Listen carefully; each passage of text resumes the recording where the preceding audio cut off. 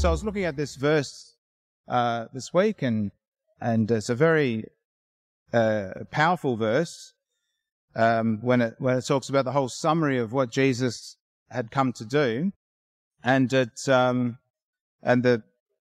chapter beforehand is Hebrews chapter 11, which is the famous chapter of faith, and we read the testimony just like we heard Barry's testimony just before, that God is able to change people's lives and motivate them and give them a vision. We're seeing here that when we look at these people of faith and their testimony, the Bible says that they died not receiving the full promise, that they died just with this vision and this understanding that whatever they came to understand was going to come to pass, that it was all going to happen. And here, just this verse here, looking to Jesus, the author and finisher of our faith, who for the joy that was set before him endured the cross, despising the shame, and is set down at the right hand of the throne of God. Okay, so that's what I was saying, this summary, this verse here, there's four main things that I want to talk about. First, look to Jesus. It's the first thing the scriptures are saying here, that Jesus is the Word of God, that there's nothing that he did on this earth that he didn't know about. He's the author and the finisher. Everything that he did was in his control. He had a purpose. He came here to fulfill the prophecies that are written of him and the prophecies of God. The third thing it says here, it defines what joy is. Now, joy is carrying out the will of God. That's what satisfies us, and that's what the scriptures are saying here. And the fourth thing it's bringing out here is that the end result is being at the right hand of God. Now, the right hand of God is a place of authority and a place with no limitations, a place that we're all seeking for, aren't we? This is the place that we've been called to. And we're called now to just walk on with the Lord and follow Jesus. So just the first point, we'll go to Luke chapter 9, looking to Jesus.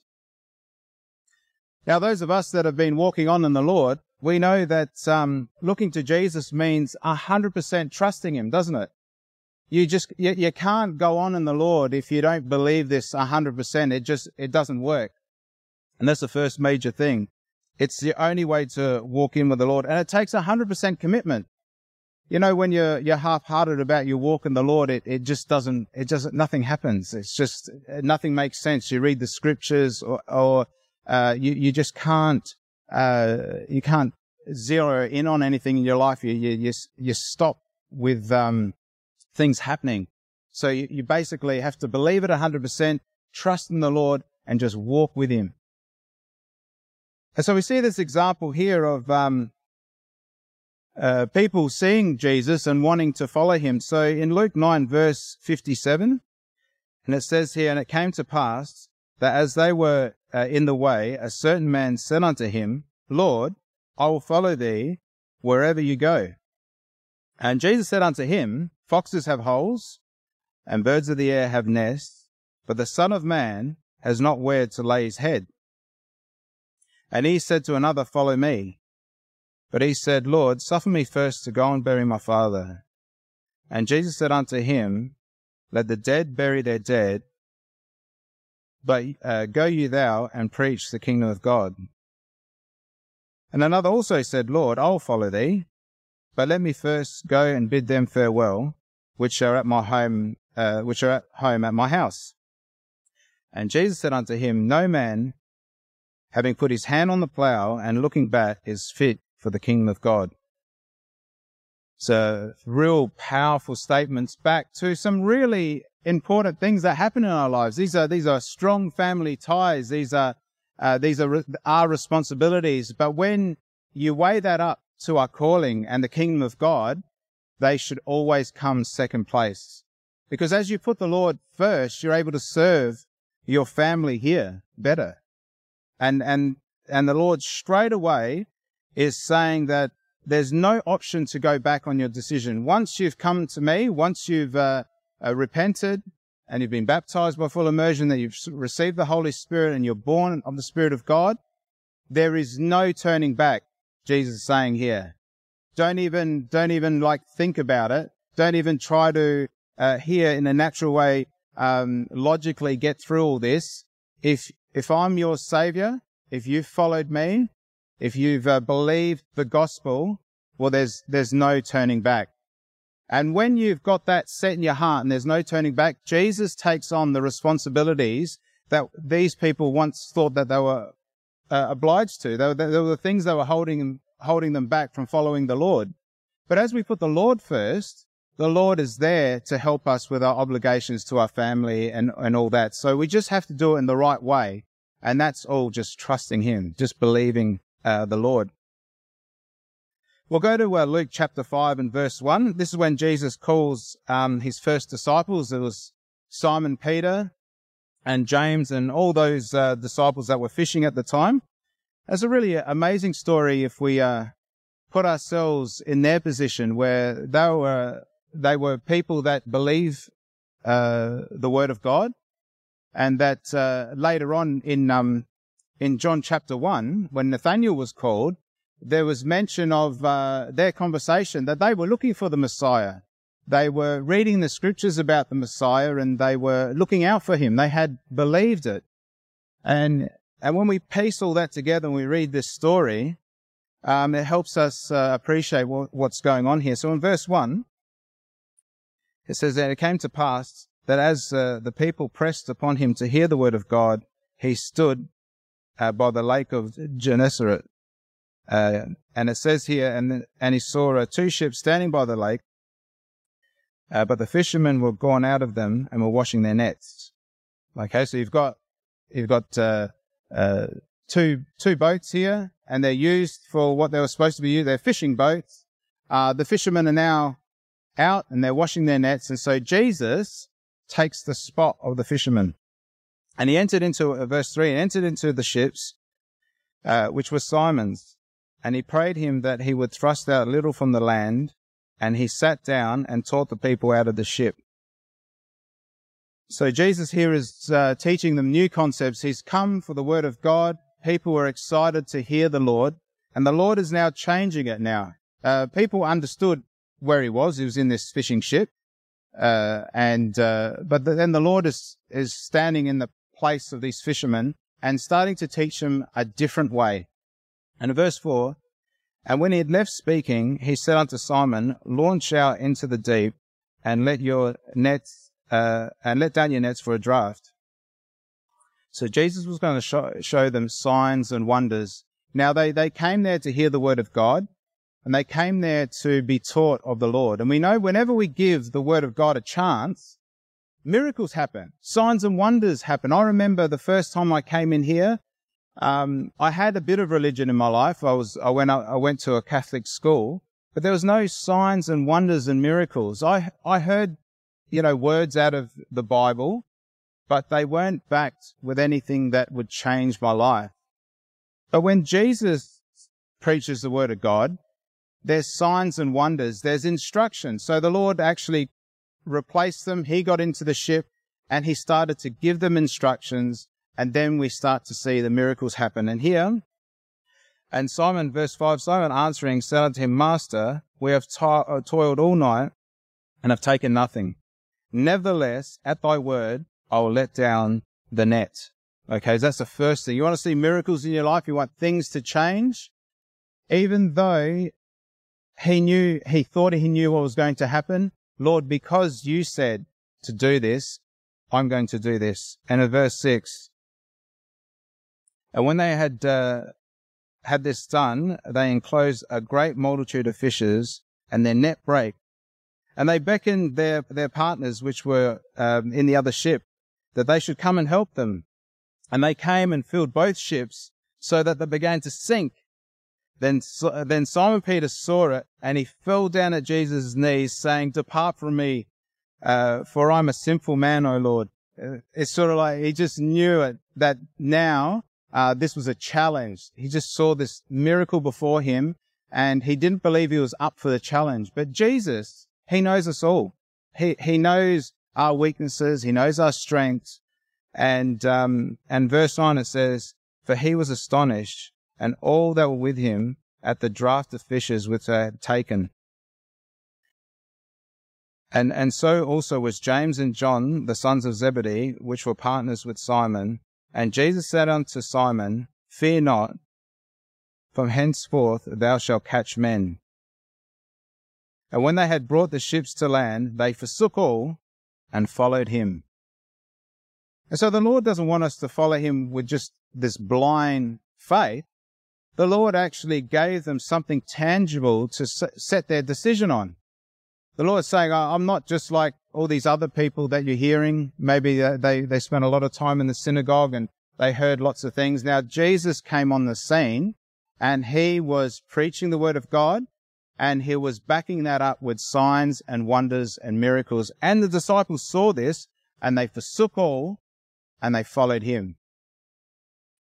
And that's the pattern that it should go forth. And here the Lord is giving us our purpose too, and Simon's purpose, saying, from now on, you're going to catch the souls of men. You're going to be involved in preaching the gospel.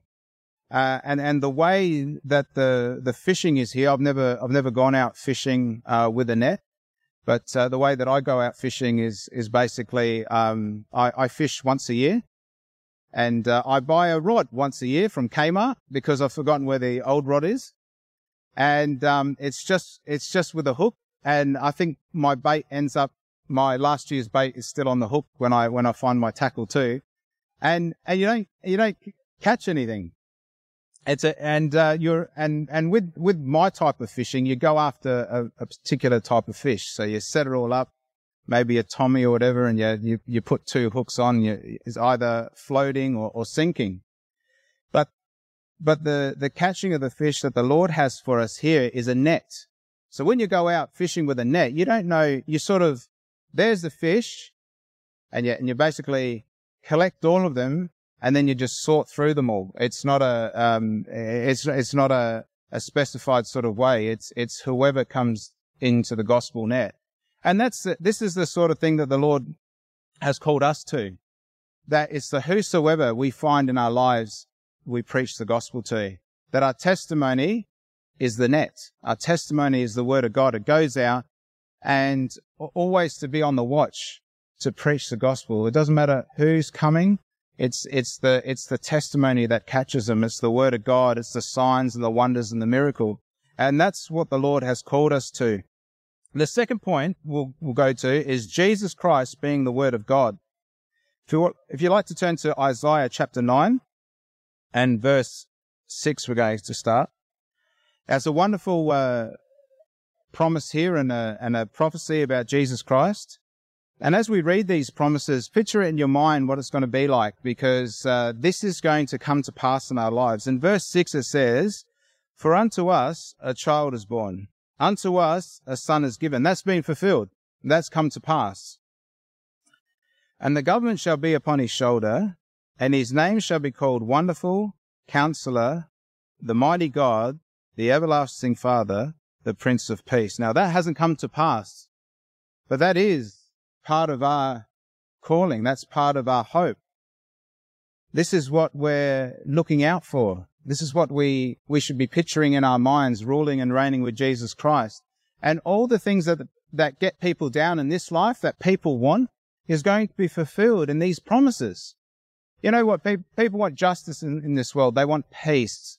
They want to live in a safe community. They want all resources divided up equally, and all those sorts of things. A ruler that's righteous. And Jesus Christ is going to fulfill all these things, and we're going to be part of that. And that's what the Lord wants us to hold on to. It goes on in verse 7, it says, "And of the increase of his government and peace there shall be no end, and upon the throne of David, and upon his kingdom, to order it, and to establish it with judgment and with justice, for henceforth, even forever, the zeal of the Lord of hosts will perform this." So this is going to happen. This is set in concrete. This is, we're going to see this being fulfilled before our eyes. And Jesus has put all this in motion. This is all happening before us. And it's happening in our lives because these sorts of characteristics of Jesus are now in the Spirit-filled person heart is operating. Jesus is the King of Kings in our heart. He is the Prince of Peace. He's the one that we look for. He's the one that directs us because we're now part of his kingdom, aren't we? We now have a king. We now have our Father, which is God, and we have the Word of God. So all these things are here, and all these characteristics of Jesus Christ are operating in our lives, and so we need to show that to the world. But soon, it's going to be operating in this whole earth, that everyone will know Jesus Christ. Every knee shall bow, and all these promises will come to pass. Let's go back to the Gospel of John and chapter 1. Reading about Jesus Christ being the Word of God, and him being the author and the finisher of our faith. And this is the Bible's description of Jesus Christ, who he is, and what his purpose is. And so we'll start in verse 1. It says, "In the beginning was the Word, and the Word was with God, and the Word was God. The same was in the beginning with God. All things were made by him, and without him was not anything made that was made. In him was life, and the life was the light of men." Okay, so here's a description of Jesus Christ. This is who he is. In Jesus Christ is life. Eternal life is within him. And this eternal life will bring us light, because we live in a world of darkness. We live in a world of doubt. We live in a world that has no faith and doesn't understand what's going to happen on the tomorrow. The future is bleak here. People are scared. But in Jesus Christ, there's eternal life and there's light. In verse 5 it says, "And the light shineth in darkness, and the darkness comprehended it not. And there was a man sent from God, whose name was John. The same came for to witness and bear witness of the light, that all men through him might believe. He was not that light, but he was sent to bear witness of that light. That was the true light that lights every man that comes into the world. He was in the world, and the world was made by him, and the world knew him not. He came unto his own, and his own received him not. But as many as received him, to them gave he power to become the sons of God, even to them that believe on his name, which were born not of blood, nor of the will of flesh, nor of the will of man, but of God. And the Word was made flesh and dwelt among us, and we beheld his glory, the glory of the only begotten of the Father, full of grace and truth.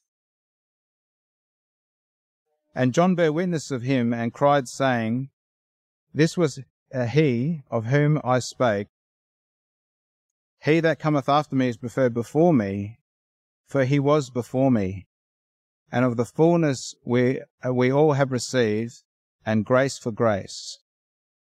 For the law was given by Moses, but grace and truth came by Jesus Christ. No man has seen God at any time, only the begotten Son, which is in the bosom of the Father, he has declared him. Okay, these verses here are just jam-packed with information of who Jesus Christ is. But what I wanted to get out of here is that nothing is... the Lord's in control of everything, and nothing happens that the Lord doesn't know about.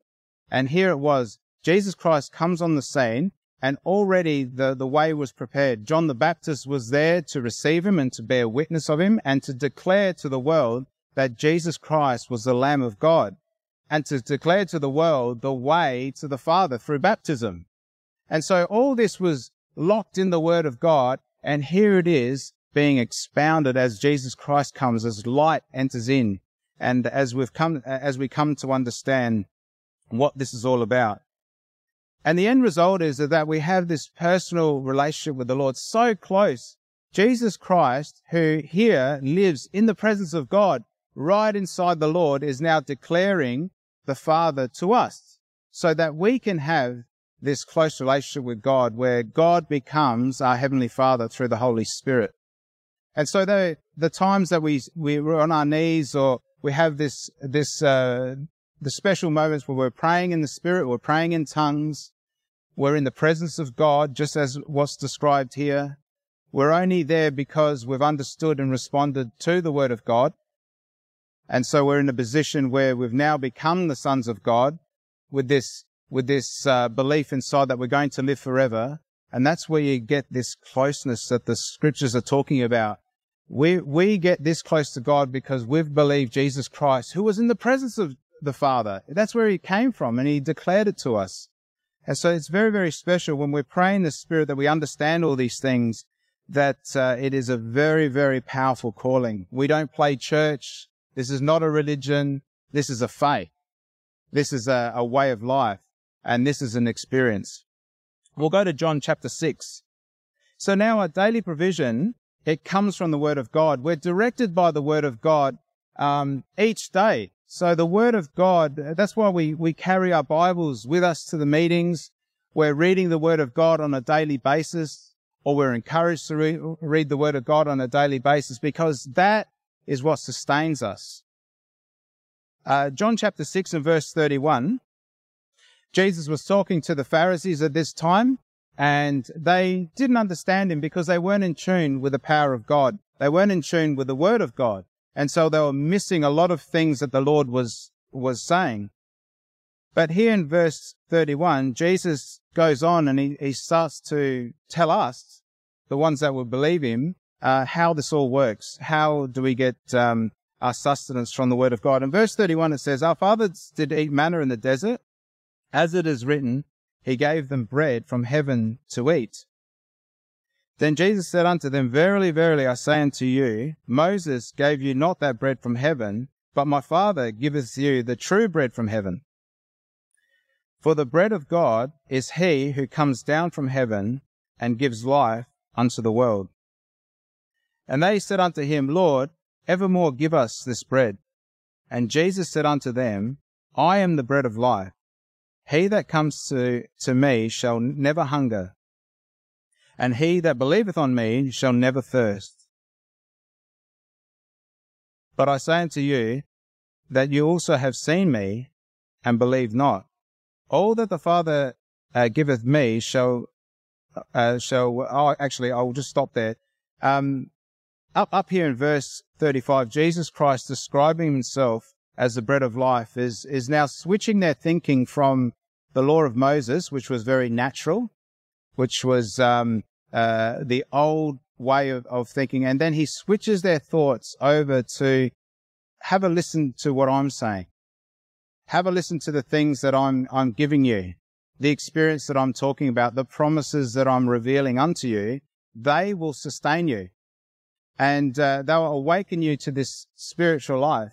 And then your spiritual life will help you out in your natural life as you do it in the right way. As you put the kingdom of God first, the spiritual things that you're hearing here will sustain you in this life and in the life to come. And then he starts talking about the calling here.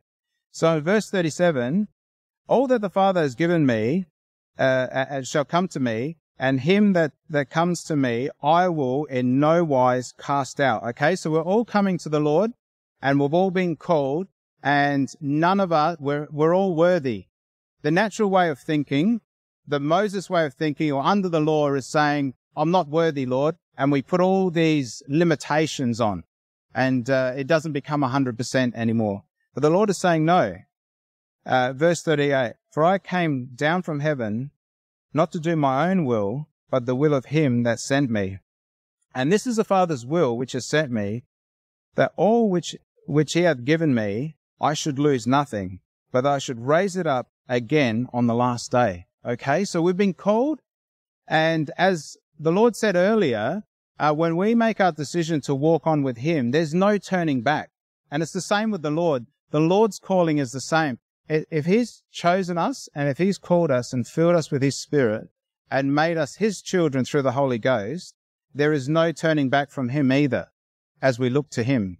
And so this is the way, and the Lord is confirming this in these scriptures. In verse 40 it says, "And this is the will of him that sent me, that everyone which sees the Son and believes on him may have everlasting life, and I will raise him up at the last day." Okay, that's what it's all about, and that's what Jesus Christ has come to tell us, that, hey, I'm here, I'm preaching the Word of God, it's been protected for us, it's here in our Bibles, and just to read it and know that God doesn't make mistakes, that we're special in His eyes. We'll go to John chapter 19.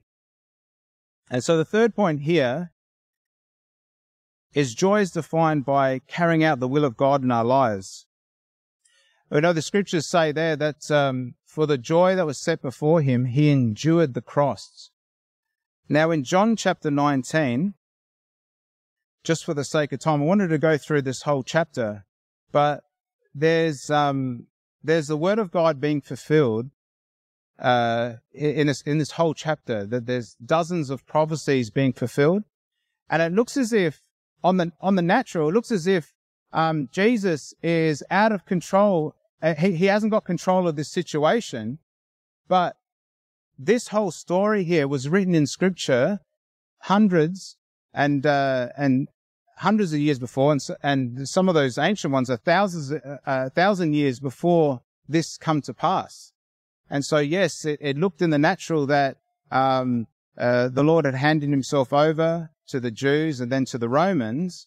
But as we go through this, Jesus Christ was in control, and that he 100% handed himself over to the will of God, and that there was no turning back from him. So we just read here in verse 1. "Then Pilate therefore took Jesus and scourged him. And the soldiers plaited a crown of thorns and put it on his head. And they put on him a purple robe. And they said, 'Hail, King of the Jews!' And they smote him with their hands. And Pilate therefore went forth again, and said unto them, 'Behold, I bring him forth to you, that you may know that I find no fault in him.' And then Jesus came forth wearing a crown of thorns and a purple robe. And Pilate saith unto them, 'Behold the man.'" And so here, in this situation, I was just seeing, what is this statement, "Behold the man"? And I was just thinking about that for a minute. And for 3 years, Jesus Christ was doing things and saying things that the world has never seen before. And yet they really didn't know him, because the things that he was doing was, in the natural sense, was reserved for mighty men. But Jesus Christ was humble.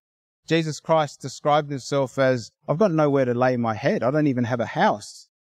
He was relying on the Lord to provide his food and all that. But this man was performing these incredible miracles that was turning the world upside down.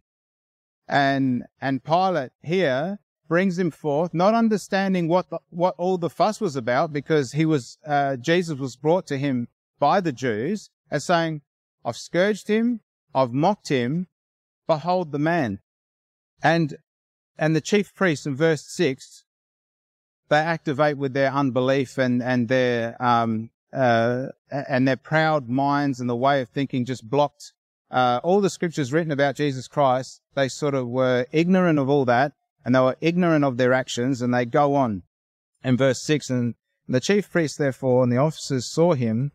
They cried out, saying, 'Crucify him, crucify him.' And Pilate saith unto them, 'Take him and crucify him, for I find no fault in him.' And the Jews answered him, 'We have a law, and by our law he ought to die, because he's made himself the Son of God.' When Pilate therefore heard that saying, he was more afraid." Interesting statement there. So Pilate, who was the most powerful man in that region, he had an army at his disposal, was afraid of Jesus Christ. And what was he afraid of? The man. He was afraid of this man that was performing miracles that he was hearing maybe rumors of. Maybe he knew someone who was affected by the miracles that the Lord was doing, but he was more afraid. Verse 9, "And he went again into the judgment hall, and saith unto Jesus, 'Who are you?' And Jesus gave him no answer.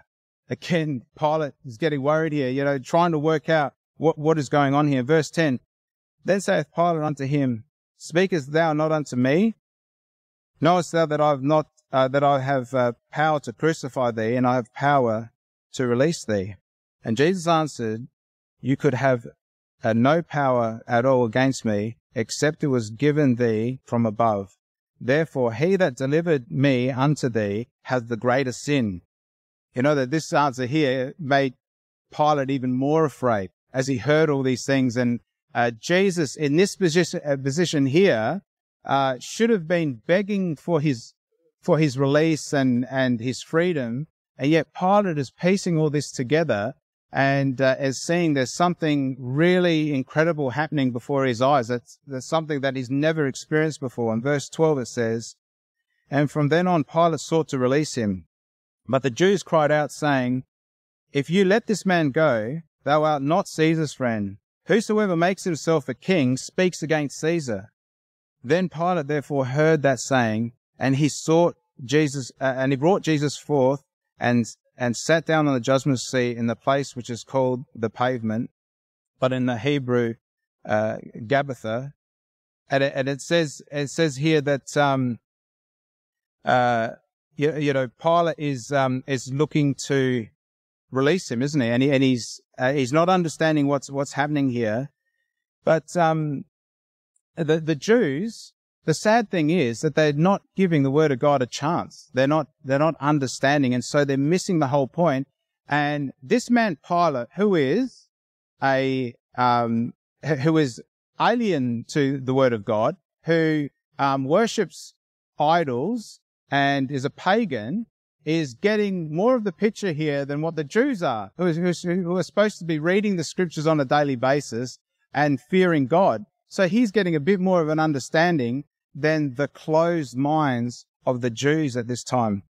Verse 14, And it was the preparation of the Passover, it was the 6th hour.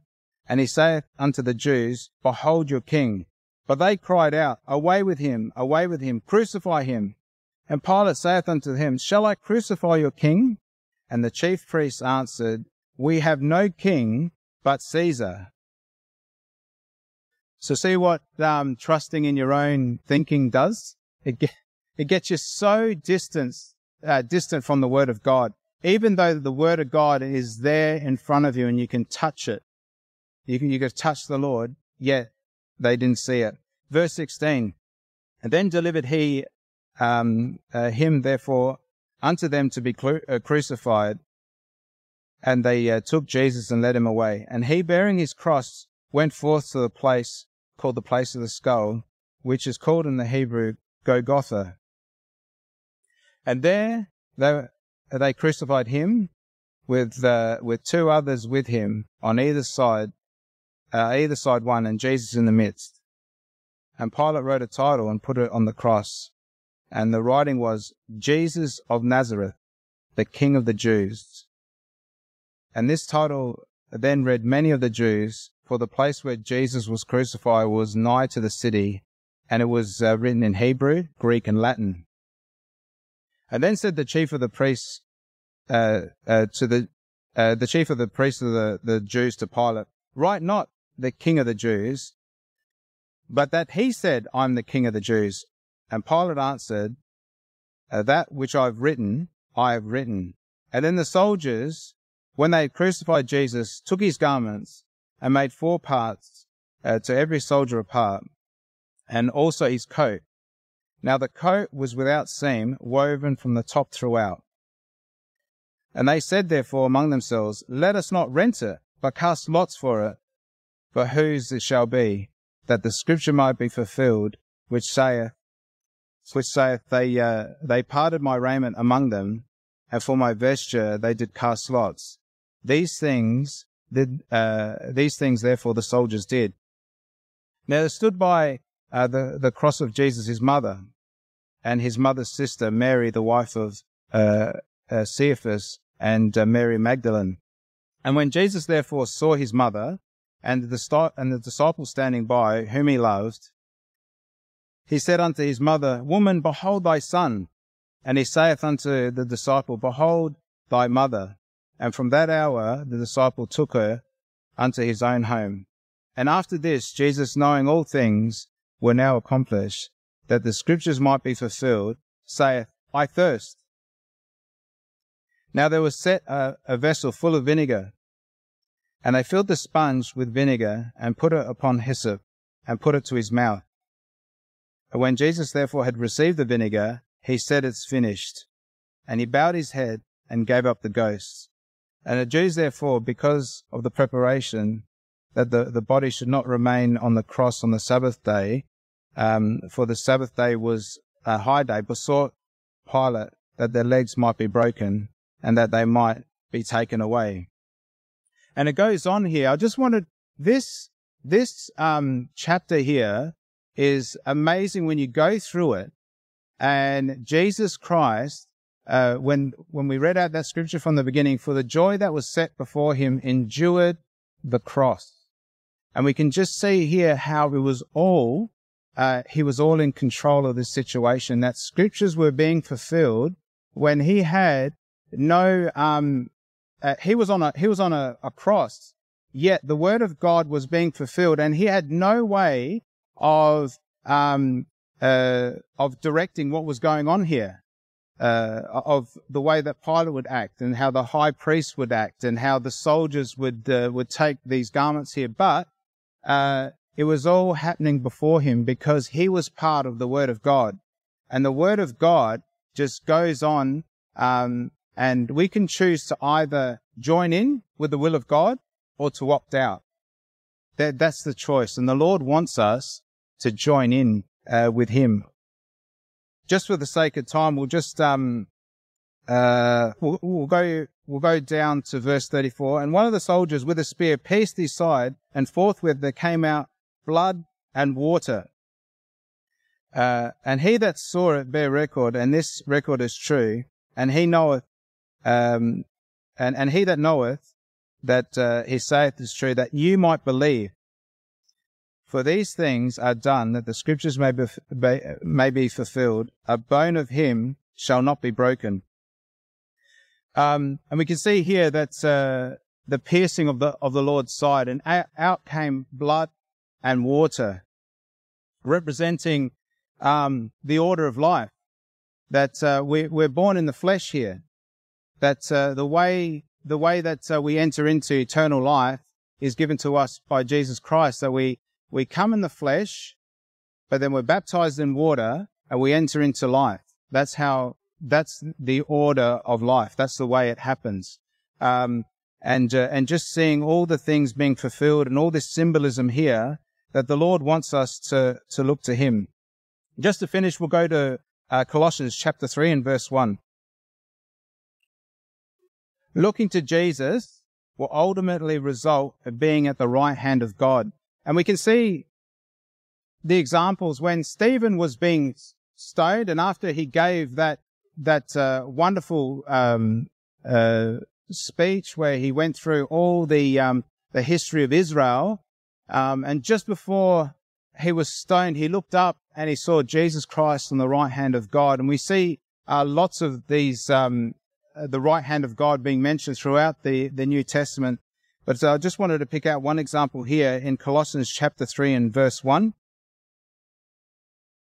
And I also want to finish with this point, because this is what it's all about as we're looking at Jesus Christ, the author and finisher of our faith, and following him. In verse 1 it says, If ye then be risen with Christ, seek those things which are above, where Christ sitteth on the right hand of God.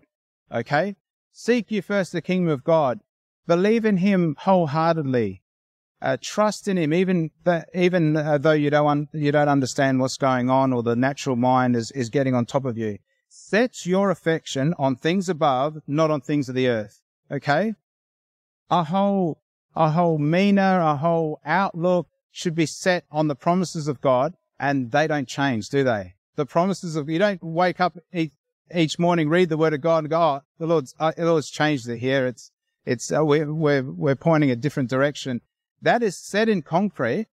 We believe it and we learn it, and then we just meditate upon that, because it's always the same direction. Set your affection on things above, not on things of the earth. Because the things of the earth are moving and they change and different things come up in our lives, but we attack it the same way. We seek the Lord and we put it over to Him. For you are dead and your life is hid in Christ in God. Okay, so all this is all dead. This is all going to pass away. Everything that we have here, everything that we're experiencing here. Then Christ, who is our life, shall appear. Then shall you also appear with Him in glory. You end up in the right hand of God. You'll end up in a position where you're ruling and reigning with Jesus Christ, where there's no limitations, where there's this incredible closeness with God. You'll be ruling and reigning with Jesus Christ, joint heirs with Him. So just in summary here, just looking to following Jesus as we began with that scripture, looking to Jesus, the author and finisher of our faith, for the joy that was set before Him, endured the cross, despising the shame, and being set down at the right hand of God, of the throne of God.